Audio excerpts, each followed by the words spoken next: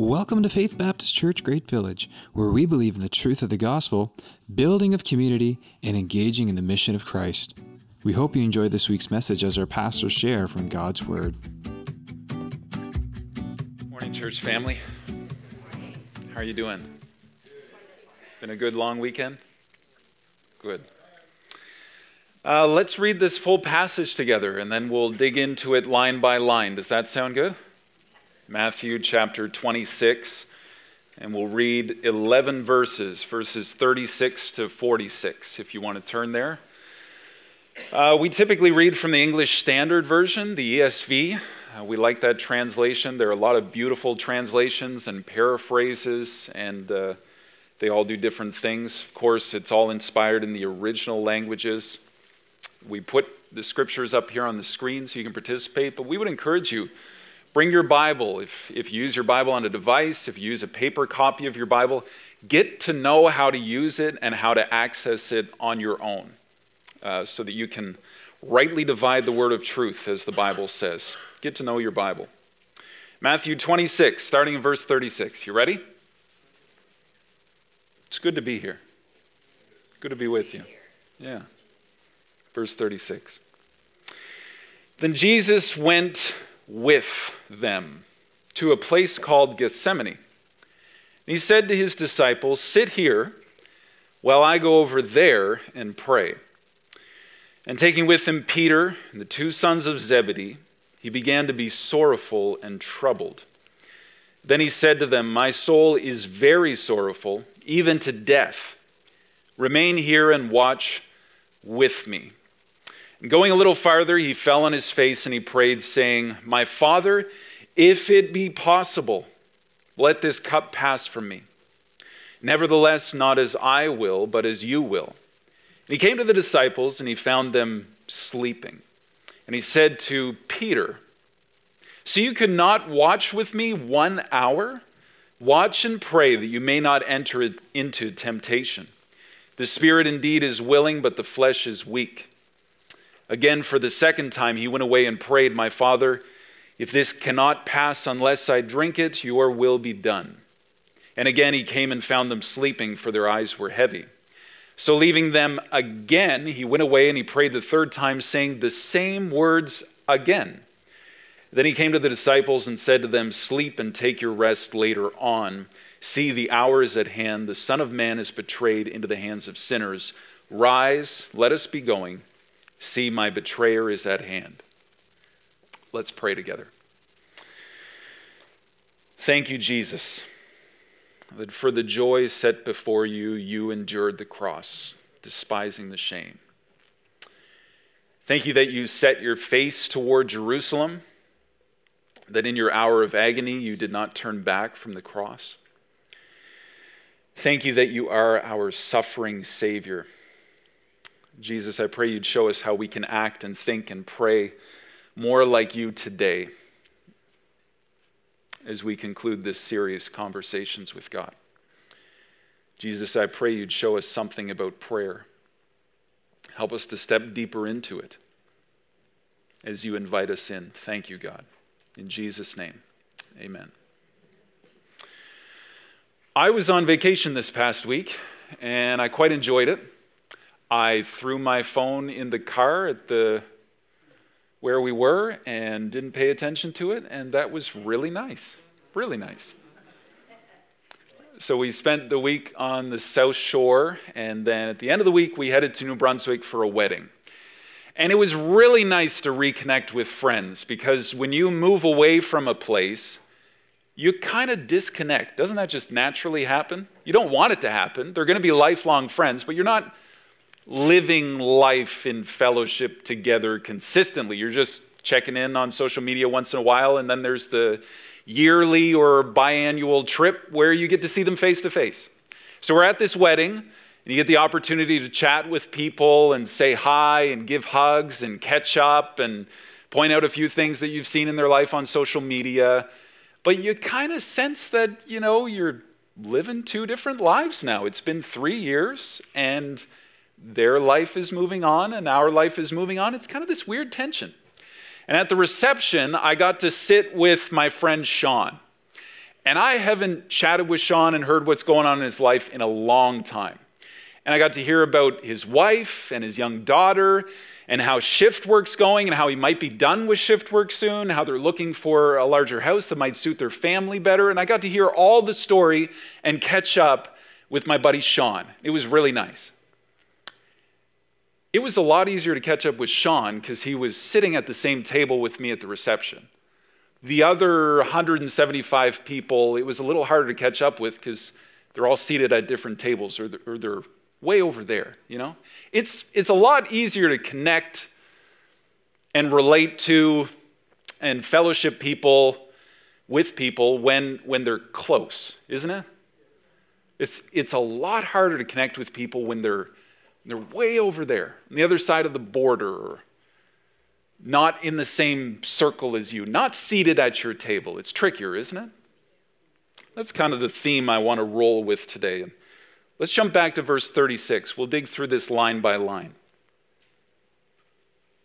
I added emphasis every time I read the word with. Maybe you noticed that, but it says, then Jesus went with them to a place called Gethsemane. Jesus was with them. So the context, Matthew chapter 26, if you read through the chapter, Judas decides he's going to betray Jesus. It was this process, but he actually does the deal. He gets paid, I think it's 30 pieces of silver, which is the price of a common slave in that day. So he sold Jesus out for the price of a slave. There's this anointing at Bethany. They travel into Jerusalem, prepare the upper room for the Last Supper that I want to eat with my disciples. Jesus institutes the Lord's Supper. One of you who's at the table will betray me. Judas runs out. And then it says, when they had sung a hymn, they went out to the Mount of Olives. So this is the context. As they're going to the Mount of Olives, they continue this conversation. Jesus says, this very night, all of you will fall away. Do you remember this? And then Peter's like, oh, not me, Jesus. Even if all these fall away, yet I will never. And Jesus turns to Peter and says, Peter, this very night before the rooster crows, you'll deny me 3 times. Peter says, Jesus, even if I have to die with you, I will never deny you. And then it adds this little tagline that I mentioned in a sermon one time. All the rest said the same. All the disciples made the same agreement. Even if we must die with you, we will never deny you. And they're walking to the Mount of Olives. John, in his gospel, really condenses this for us. John chapter 18, verse 1. I want you to get the geographical context, the picture here. Verse 1.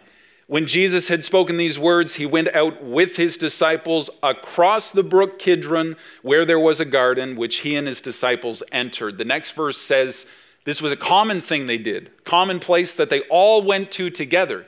In fact, it was so common and such a regular occurrence that Judas knew they were going to be there. And that's where Judas showed up with the soldiers to kiss Jesus, have him arrested in the Garden of Gethsemane. So I want to show this map up here, if I could. And there's a couple maps, simple one with the topography there. But do you see this map number 2? You see the upper room indicated down here, that black brick? You see that? And then there's an arrow going out through the gate, the lower gate, up the Kidron Valley, and then see up here is the Mount of Olives, and the Garden of Gethsemane is on the Mount of Olives. You see that? If you look over at map number 1, over here you can see the topography. That's the term, right? Where you can see the hills on a map? Okay. So they come down from the upper city to the lower city through the brook Kidron. And there's this really cool thing about the Kidron Brook for all the Bible geeks out there. The temple, since it's the Passover, where they sacrificed all of the Passover lambs, potentially that blood would have run down the Kidron Brook. So as Jesus and the disciples are crossing, the brook could have still been red with the blood of the Passover lamb. Jesus being the Lamb of God that was slain, not just to cover sin, but to cleanse sin. As he steps over it, he's looking at the blood of the Passover lamb. He is the Lamb of God. It's this really cool picture. So they cross the valley, walk up the valley, to the Mount of Olives, to the Garden of Gethsemane. There's this valley in between. What is directly across from the Garden of Gethsemane? Can you see it there on the map? The temple.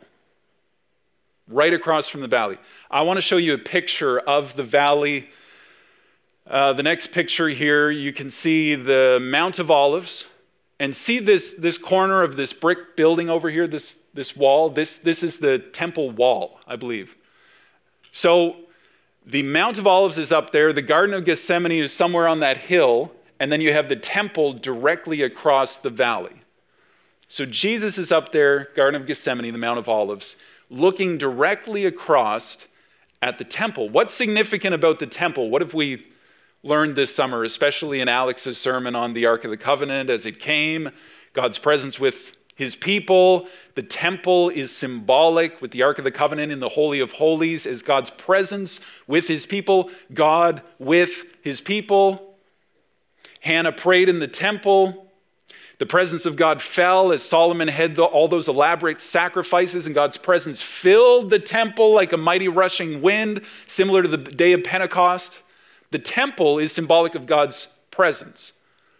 Jesus is on the Mount of Olives, Gethsemane. I just want you to get this picture. It's like the same elevation level. One point is looking directly across at the other. There's like this crevasse in the middle. I want you to get that picture. All right. Matthew chapter 26, the end of verse 36 says, Jesus said to his disciples, "Sit here in this place while I go over there and pray." Why would Jesus pick this spot to pray? Here's a subliminal messaging moment for you. I want to show the title slide that we've been using all summer, the same logo that we've been using. I had a little bit of fun with this logo, and I put this vertical arrow in conversations with God. You've seen that? See that vertical arrow? You've noticed that, right? What does that represent? What picture does that put in your mind? Back and forth conversation, yeah. Up and down. Both ways, yeah, we put the arrow in both directions, right? I love that picture. I wanted to tuck that in. Somebody say a long line? Plumb line, okay, nice and straight. Okay, we're getting really deep in this. Awesome, love it. But the whole idea is that mankind, who's down here, is having a conversation with God, who's up here. Humanity in their sin in their flesh and their limitedness down here, maybe in the sorrow, the dark night of the soul, the valley of the shadow of the death, way down here, is having this conversation with God who's almighty and omnipotent and perfect, and his ways are higher than our ways and his thoughts above our thoughts, and he's so holy and righteous. And Alex was talking about the Ark of the Covenant and the picture of God's presence with his people, but beware, God is holy and righteous, and don't touch the ark. God's presence with his people, but you have to revere and respect God. And subconsciously, maybe that's how we think about prayer. We're down here, and we're talking to a God that's way distant, way up there, so far beyond us that we can't even comprehend. And we don't really get this picture of being with one another, do we? So I want to change this just for today. I swapped it up. I think maybe it should be a horizontal line, like that temple, like the Mount of Olives, and Jesus praying in God's presence. And I think prayer should be more of a face-to-face conversation and less of trying to throw our prayer requests up high enough so God sees them over the fence of heaven if we reach really far. I think conversations with God should be more of like a face-to-face than a here and there, don't you? And that's what I want to dig into in this passage, and that's my illustration. So think about that line. And I should have done this thing, like you got the vertical line, then you got the horizontal line, then you got the cross, right? You see that picture? Okay. Prayer should be on the same level, face-to-face. Because of the blood of Christ, we gain access to the very presence of God. We've talked about that this summer. Verse 36, he says to his disciples, "Sit here while I go over there and pray." And then he took with him Peter and the two sons of Zebedee, James and John. That's his inner circle, the inner three who were often invited in further. When he was raising the little girl from the dead, he invited Peter and James and John to come in a little further beyond what the other disciples got to see, his inner circle. He began to be sorrowful and troubled. Let's talk about private prayer for a moment, praying on your own, not public. You sit here and I'm going to go pray over there alone. Jesus often prayed in public. There's lots of recorded prayers of Jesus praying in front of the multitudes. But Jesus often receded to the desolate place to pray on his own with his Father early in the morning. And I think that's where he drew a lot of strength from in his earthly ministry. It was his private prayer life. Who you are in private is really indicative of and prepares you for, and who you are in private is who you are in public. What does your private prayer life look like? I've often felt very hollow praying up here in public because the private prayer and the public prayer are so different, aren't they? When you stand up here and you have an audience and you're thinking about what you're praying about, when it's in private, it's just you and God. And pouring out your soul before him. Private prayer. Jesus says in Matthew 6:6, when you pray, go into your inner room, shut the door, pray to your Father who's unseen, and your Father who sees what is done in secret will reward you. It's not about the religious man who walks in with his arms stretched to heaven, praying big, bold prayers so as to be seen. Why didn't he pray with the disciples? Maybe he thought, like the earlier conversations had happened, that the disciples would try and fix it, or they'd question, why are you doing this, Jesus? Why do you have to die? We're going to fight for you, Jesus. We'll stick out for you. Maybe they would overpromise like they've been doing. That's what the conversation was on the way there. He only invited James, John, and Peter. Do you have an inner circle? We talk about community as one of our core values. And in last week's sermon, I was talking about how the church should be a place where we can be real with our struggles and we can share those burdens and we can have a community to support us. What I wasn't saying is we should jump up on stage and blab all of our junk to the entire church congregation. No, you should have a community of believers, yes, but you should have some people who are close to you, who know what you're going through, who can check in on you, hold you accountable, pray for you, people who really know the real you. A Peter and a James and a John, an inner circle. You need some close community. Jesus began to be sorrowful and troubled. And that kind of struck me. This doesn't seem like the typical emotions that Jesus would exude. Jesus was often full of compassion, right? It just came from his guts. He had so much love for people, he just had to do something. Jesus was often full of power, miraculous power. Jesus spoke as one with authority. Jesus wept at the tomb of Lazarus, yet. Jesus prayed when he crossed the hill and saw Jerusalem like a sheep without a shepherd. He cried for them. But I don't know. I don't see a lot of Jesus being sorrowful and troubled. And as the next verse says, to the point of death. That seems somewhat uncharacteristic to me and my reading of who Jesus is. Sorrow and trouble. Hebrews says that he fully embraced the human experience. He was tempted in all points as we are, yet without sin. And therefore he can be a great high priest, our high priest, who can empathize with our weakness because he's lived it. Look at verse 38. Then Jesus said to them, my soul is very sorrowful, even to death. Remain here and watch with me. You ever faced so much sorrow that you just wanted to die? I don't know that I have. But I know people who have gone through some really rough stuff. Maybe you felt the pain so deep within that it felt like a piece of you died. Or maybe you feel like you're dying inside. We use some of those phrases. Jesus' soul was sorrowful to death. His very essence, the deep pain and sadness in his very being. Jesus tells Peter, James, and John, just stay with me, watch with me. Like Job's friends when they showed up and they had nothing to say for 7 days, they just sat with him in his pain. And then they had to open their big mouth and insert their foot. Don't you wish you would have people who would just sit with you in your pain? Not try and fix it, not try and give you all the answers, not say, oh yeah, that struggle. Well, I had a struggle like this one time. Like not try and compare and compete, but just to sit, remain, watch.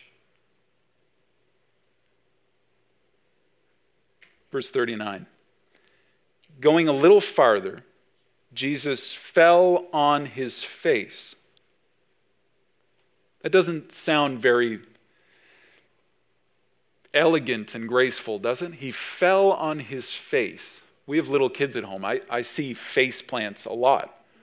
This is humility. This is humble. This is face to the dirt. He fell on his face and he prayed, saying, my Father, if it be possible, let this cup pass from me. Nevertheless, not as I will, but as you will. We're going to talk about that prayer, but the picture that I get is this painting by Heinrich Hoffmann in 1886. It's called Christ in Gethsemane. And you just kind of picture Jesus gracefully knelt by that rock, his fingers intertwined, glancing up to heaven, and this bright aura about his head, which is indicative of the religious artwork. And he's just kind of gazing into heaven. It's peaceful. He seems calm, cool, and collected. It's a very nice picture.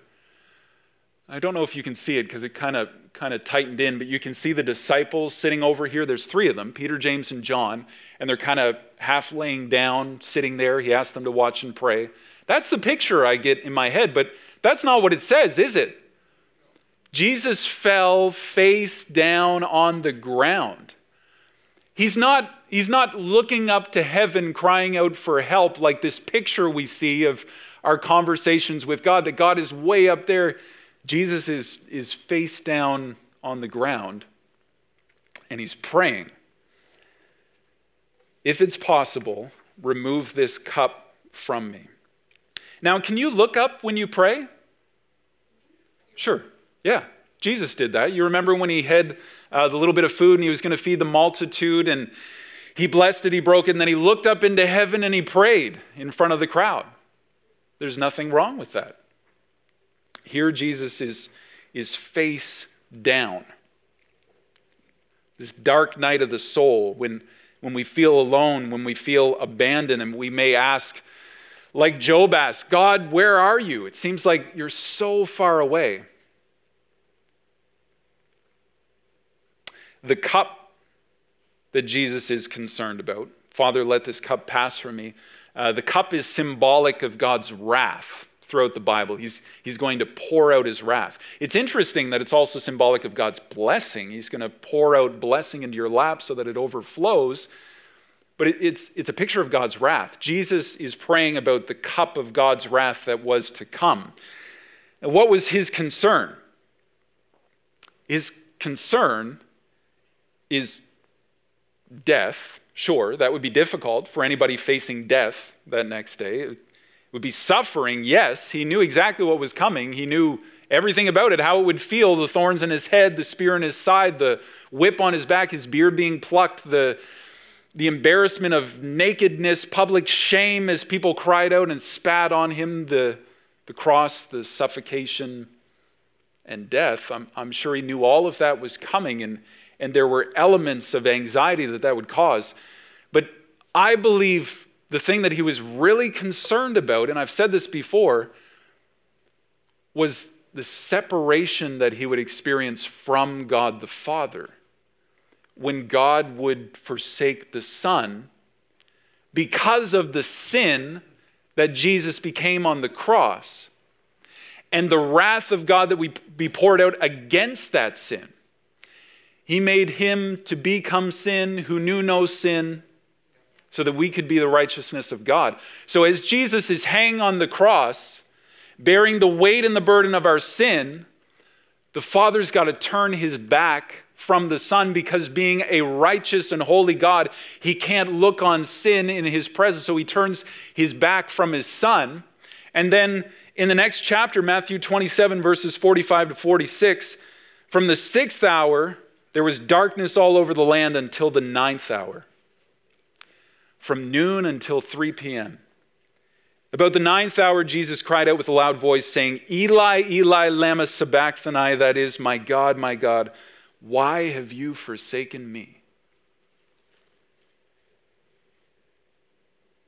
We talked about how the worst part of hell is not the fire, it's not who you're there with, it's who's not there. God's presence is not there. And we oversimplified heaven as being God's presence. The best part of heaven is being with God. I think when Jesus is praying in the garden and Luke says his sweat became as great drops of blood, being a physician, he knew what that meant, the physical anxiety and exertion put on his body and the stress of that moment. I think he's so anxious and concerned for the separation that he would experience from the Father.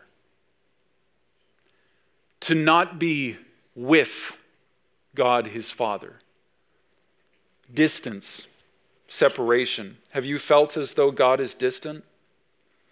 Like there's a separation there? Like there's a Kidron Valley in between? A disconnect. Jesus is our great high priest because he can empathize with us, everything we've experienced, even separation from the Father. He was tempted with all, yet without sin. He experienced pain, suffering, loss, abandonment, betrayal. He knows what it's like to walk in your shoes because he came to earth, put on flesh, and walked in our shoes. He's not a distant God. He's personal. He's close. He got down on our level. He became sin. Isn't that the picture? We couldn't get there, so Jesus came here. We couldn't reach for God because all have fallen short of the glory of God. So God loved the world so much that he gave his Son. And Jesus stepped down and put on flesh and became one of us so that he could save us. That's the story of the gospel. We couldn't get there, so Jesus came here. At the fullness of time, God sent his Son. Jesus got down on our level. I don't know if you've ever heard this picture, but somebody likened it to if you made ants and you had ants in the sandbox and you're trying to communicate with the ants and you can't communicate with them because they can't reach your level, so you get down and become an ant to communicate with those ants. Yet it's on such an extraordinary level because we're talking about almighty holy God creating mankind and then stepping into that creation that he created to take on sin and die for us, step down on our level. He says, take this cup. If there be any other way, then he says, yet not my will, but thine be done. That's the Lord's Prayer, isn't it? Your kingdom, your will. Your will be done, your kingdom come. Jesus submitted to the will of the Father. Here's where Jesus' humanity and deity seems to collide. Matthew 26 and verse 40. Here's where it gets really practical and applicable, okay? Verse 40. He came to the disciples and he found them sleeping. You ever share your hurt with someone and they don't seem to empathize at all? Like maybe they're not even listening to what you had to say. You just poured your heart out and it's like, okay, can we go to lunch now? Did you miss it? Jesus is facing the worst agony of his earthly life and his friends are snoozing. Don't expect people to be able to carry the weight of your pain because Jesus carried the burden of your sin to the cross. He's the only one that can carry that weight. And sometimes when we put the expectations we should have on our Savior Jesus Christ on other people, they let us down every time because they just can't carry the weight of our pain and suffering. Only Jesus can. Only Jesus can truly empathize. He knows what you're going through. But think of Peter, think of James, think of John. They got invited a little closer to see Jesus praying in the garden. Isn't this practical? They're sleeping. How many times do you fall asleep while you pray? Oh yeah, I try and pray at night when I climb into bed, but then the next thing I know, the alarm goes off and it's the next morning. Or I lose focus, I just close my eyes and then I can't remember what I'm supposed to be praying for, and I start thinking about the shopping list, and then before you know it, I'm off doing something in the house, and I remember, oh yeah, I sat down to pray, I forgot. Maybe that just happens to me, I don't know. The end of verse 40, and Jesus said to Peter, James, and John. Is that what it says? Just Peter. Peter. Jesus, there's 3 of us here. You don't want to chat with James and John? You're just calling my name? Are you sure that you got that right? Peter. So, I don't know how that translates from the Greek into the English, but I just picture Peter. So, you just said, even though all these may walk away, yet I will never. Even if I have to die with you, Jesus, I will never forsake you.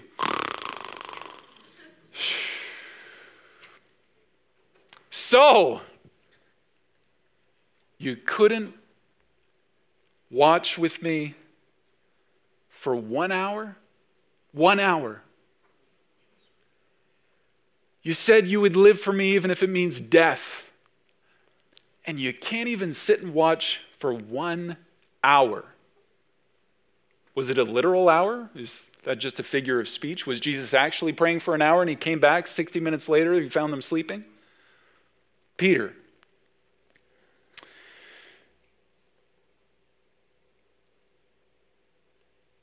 He's a human, right? He's tired. Do you get tired? We were at that wedding last night. We left shortly after 9 o'clock. We didn't get in until after midnight this morning. And I'm thinking, why do I do this to myself? I got to get up and preach in the morning. I'm tired. I'm weak. The caffeine's wearing off. Peter. I would want to scold him. I would want to tear a strip off that guy. Do you remember what you just said? The promise you made? Get out of the garden. You're not worthy. But then we'd all have to kick ourselves out, wouldn't we? You ever fall asleep on Jesus? Ever the Holy Spirit prompts you to do something? I'll sleep on it.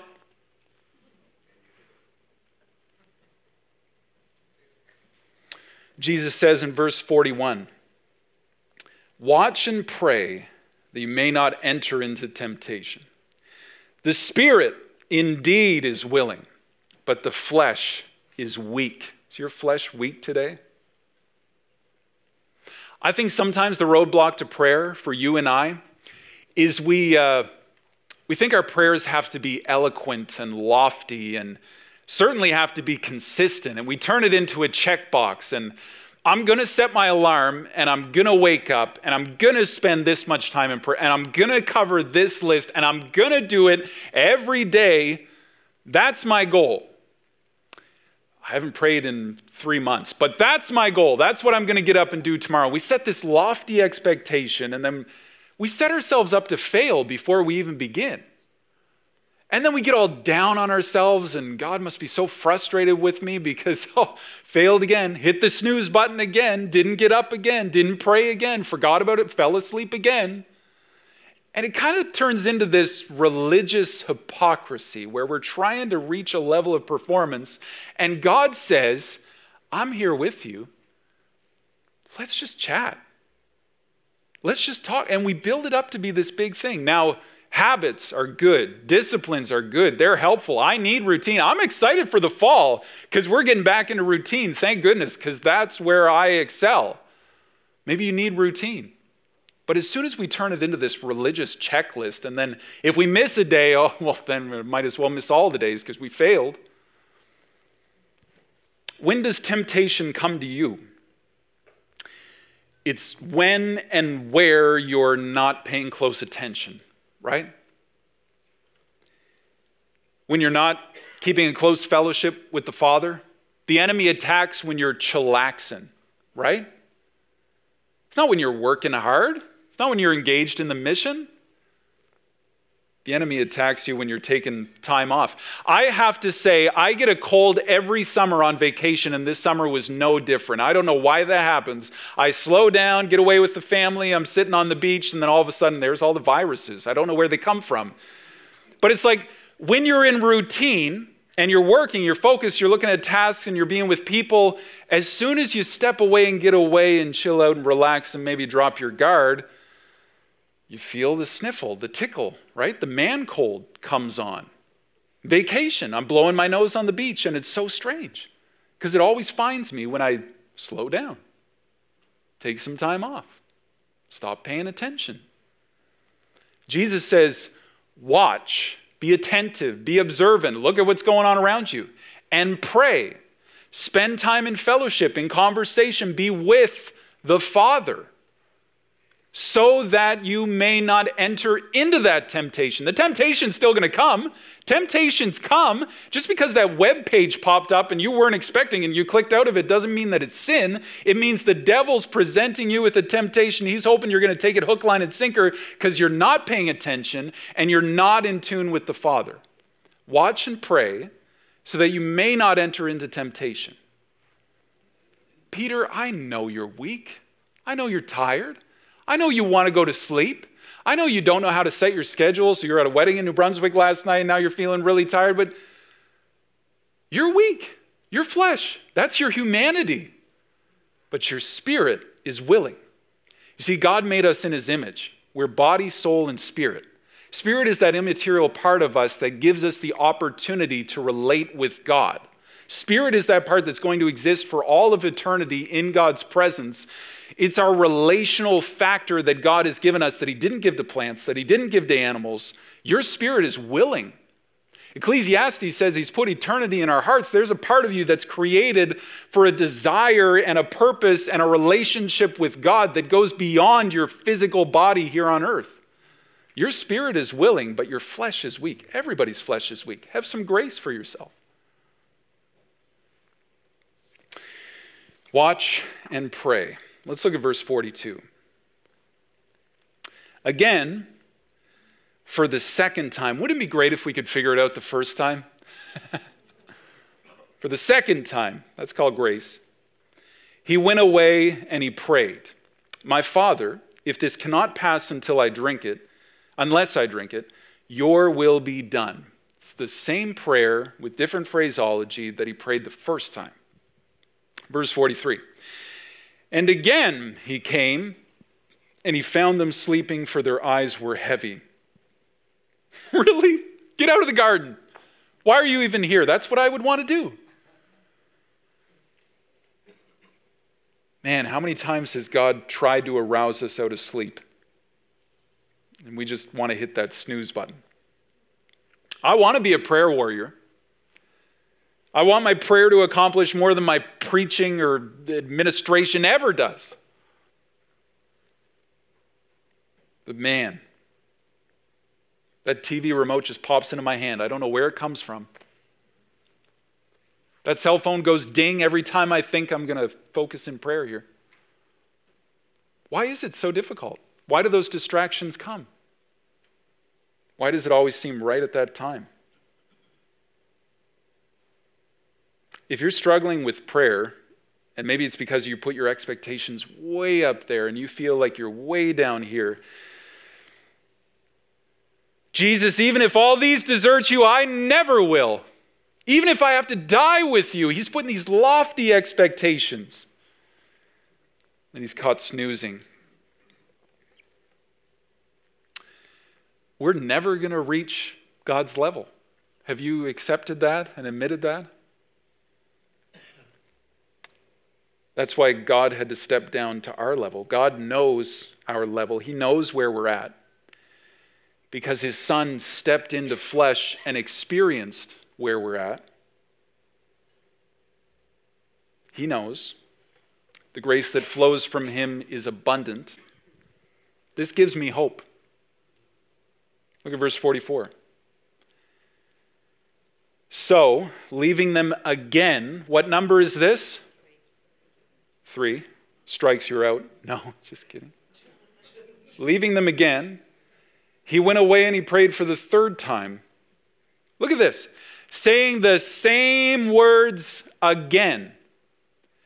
Jesus repeated the same prayer again. Did you ever pray that, now I lay me down to sleep, I pray the Lord my soul to keep. If I should die before I awake, I pray the Lord my soul to take. And I used to think like, oh, those repetitious prayers, that must just frustrate God so much. Yeah, you've prayed that one. Is there anything else you want to tell me? It's like when you have a nagging friend. Yeah, you told me that story already. Can we move on yet?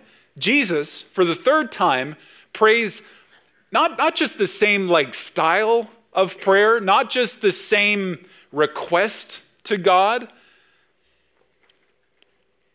the same words again.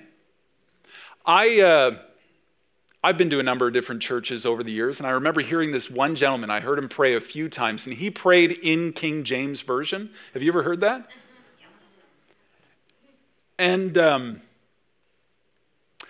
I just kind of thought to myself, that guy is super spiritual. Because I find reading the these and thous and thine, and I find that somewhat difficult. And just a surface level reading, I got to go back and read it a few times. So if you can pray in that language just off the top of your head, that's pretty incredible. And then I thought, maybe I should be doing that. And you kind of build up this expectation in your mind that, maybe our prayers need to be like this eloquent poetry like King David, that we can almost like sing before God to put a sweet smelling savor in his presence. And Josh is kneeling down again. Listen to this guy, guys. He's got some poetry coming out. Wow, it's going to be beautiful.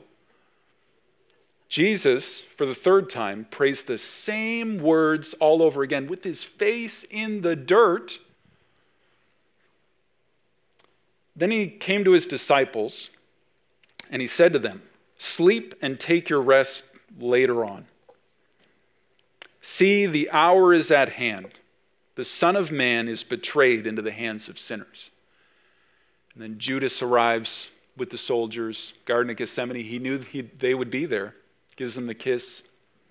Peter cuts Malchus' ear off. Jesus says, "Put your sword away." And he goes with them willingly. In fact, the soldiers arrive and Judas gives them the kiss, and Jesus says, "Who do you seek?" And they fall back at his words because of the authority coming out of his mouth. Then he's arrested and he's taken, the false trial, the crucifixion. My God, why have you forsaken me?" Experiencing that separation from the Father. I just want to cap off this Conversation with God series with this picture of this vertical line and this horizontal line. We don't get to pray because somehow we can make our words sound eloquent enough, or we can throw them far enough because God is way up there and untouchable. And hopefully if we get it high enough or loud enough or prettier enough, it's going to catch his attention. He might respond. That glass ceiling syndrome, like there's this distance and it's like returned mail and I just can't seem to connect. You're never going to connect with God in your own power, in your own performance, in your own eloquence. That's why Jesus had to step down into our reality, on our level, put on our flesh, experience our temptations, carry our sin to the cross and die for us and rise again to give us new life so that we could have access to the Father, boldness before his throne, confidence in his presence to have a conversation with God face to face. Not earth to sky, not necessarily flesh to spirit, but face to face. And beyond that, because we've talked about God's Spirit being within us, Jesus' blood cleansing us, God adopting us as his children, there's a level of intimacy there that I can't begin to describe or illustrate for you. I just want you to revel in that idea. The next time you pray, you can look up, that's fine, but you need to understand that God is right here with you. The devil shouts because he's far away. But God was in the still small voice. God whispers because he's close. You got to be real close to hear a whisper, don't you? Conversation with God, face to face, in his presence. Let's bow in a word of prayer today. Father God, I thank you so much for the opportunity to enter into your presence. By invitation only,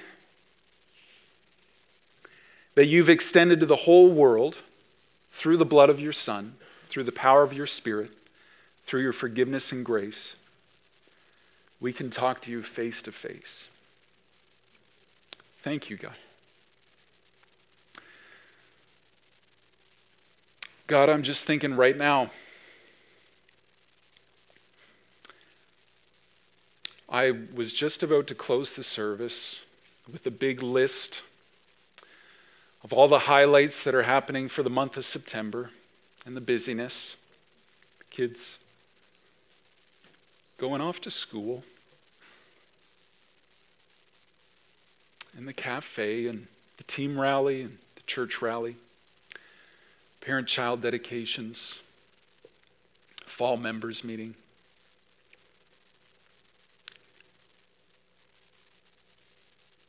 God,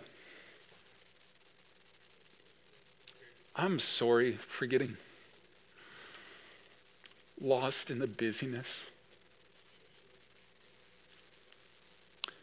and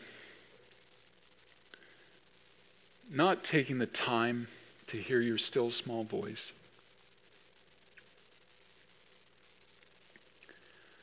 Thank you, God, that when I overpromise and underdeliver in my flesh, and I sleep, and I get distracted, and I forget, that you are right here with me, that you love me, not because of me, but because of your Son. You accept me. You adopt me. You want to talk to me. Thank you, God. Pray all these things in your Son's name. Amen.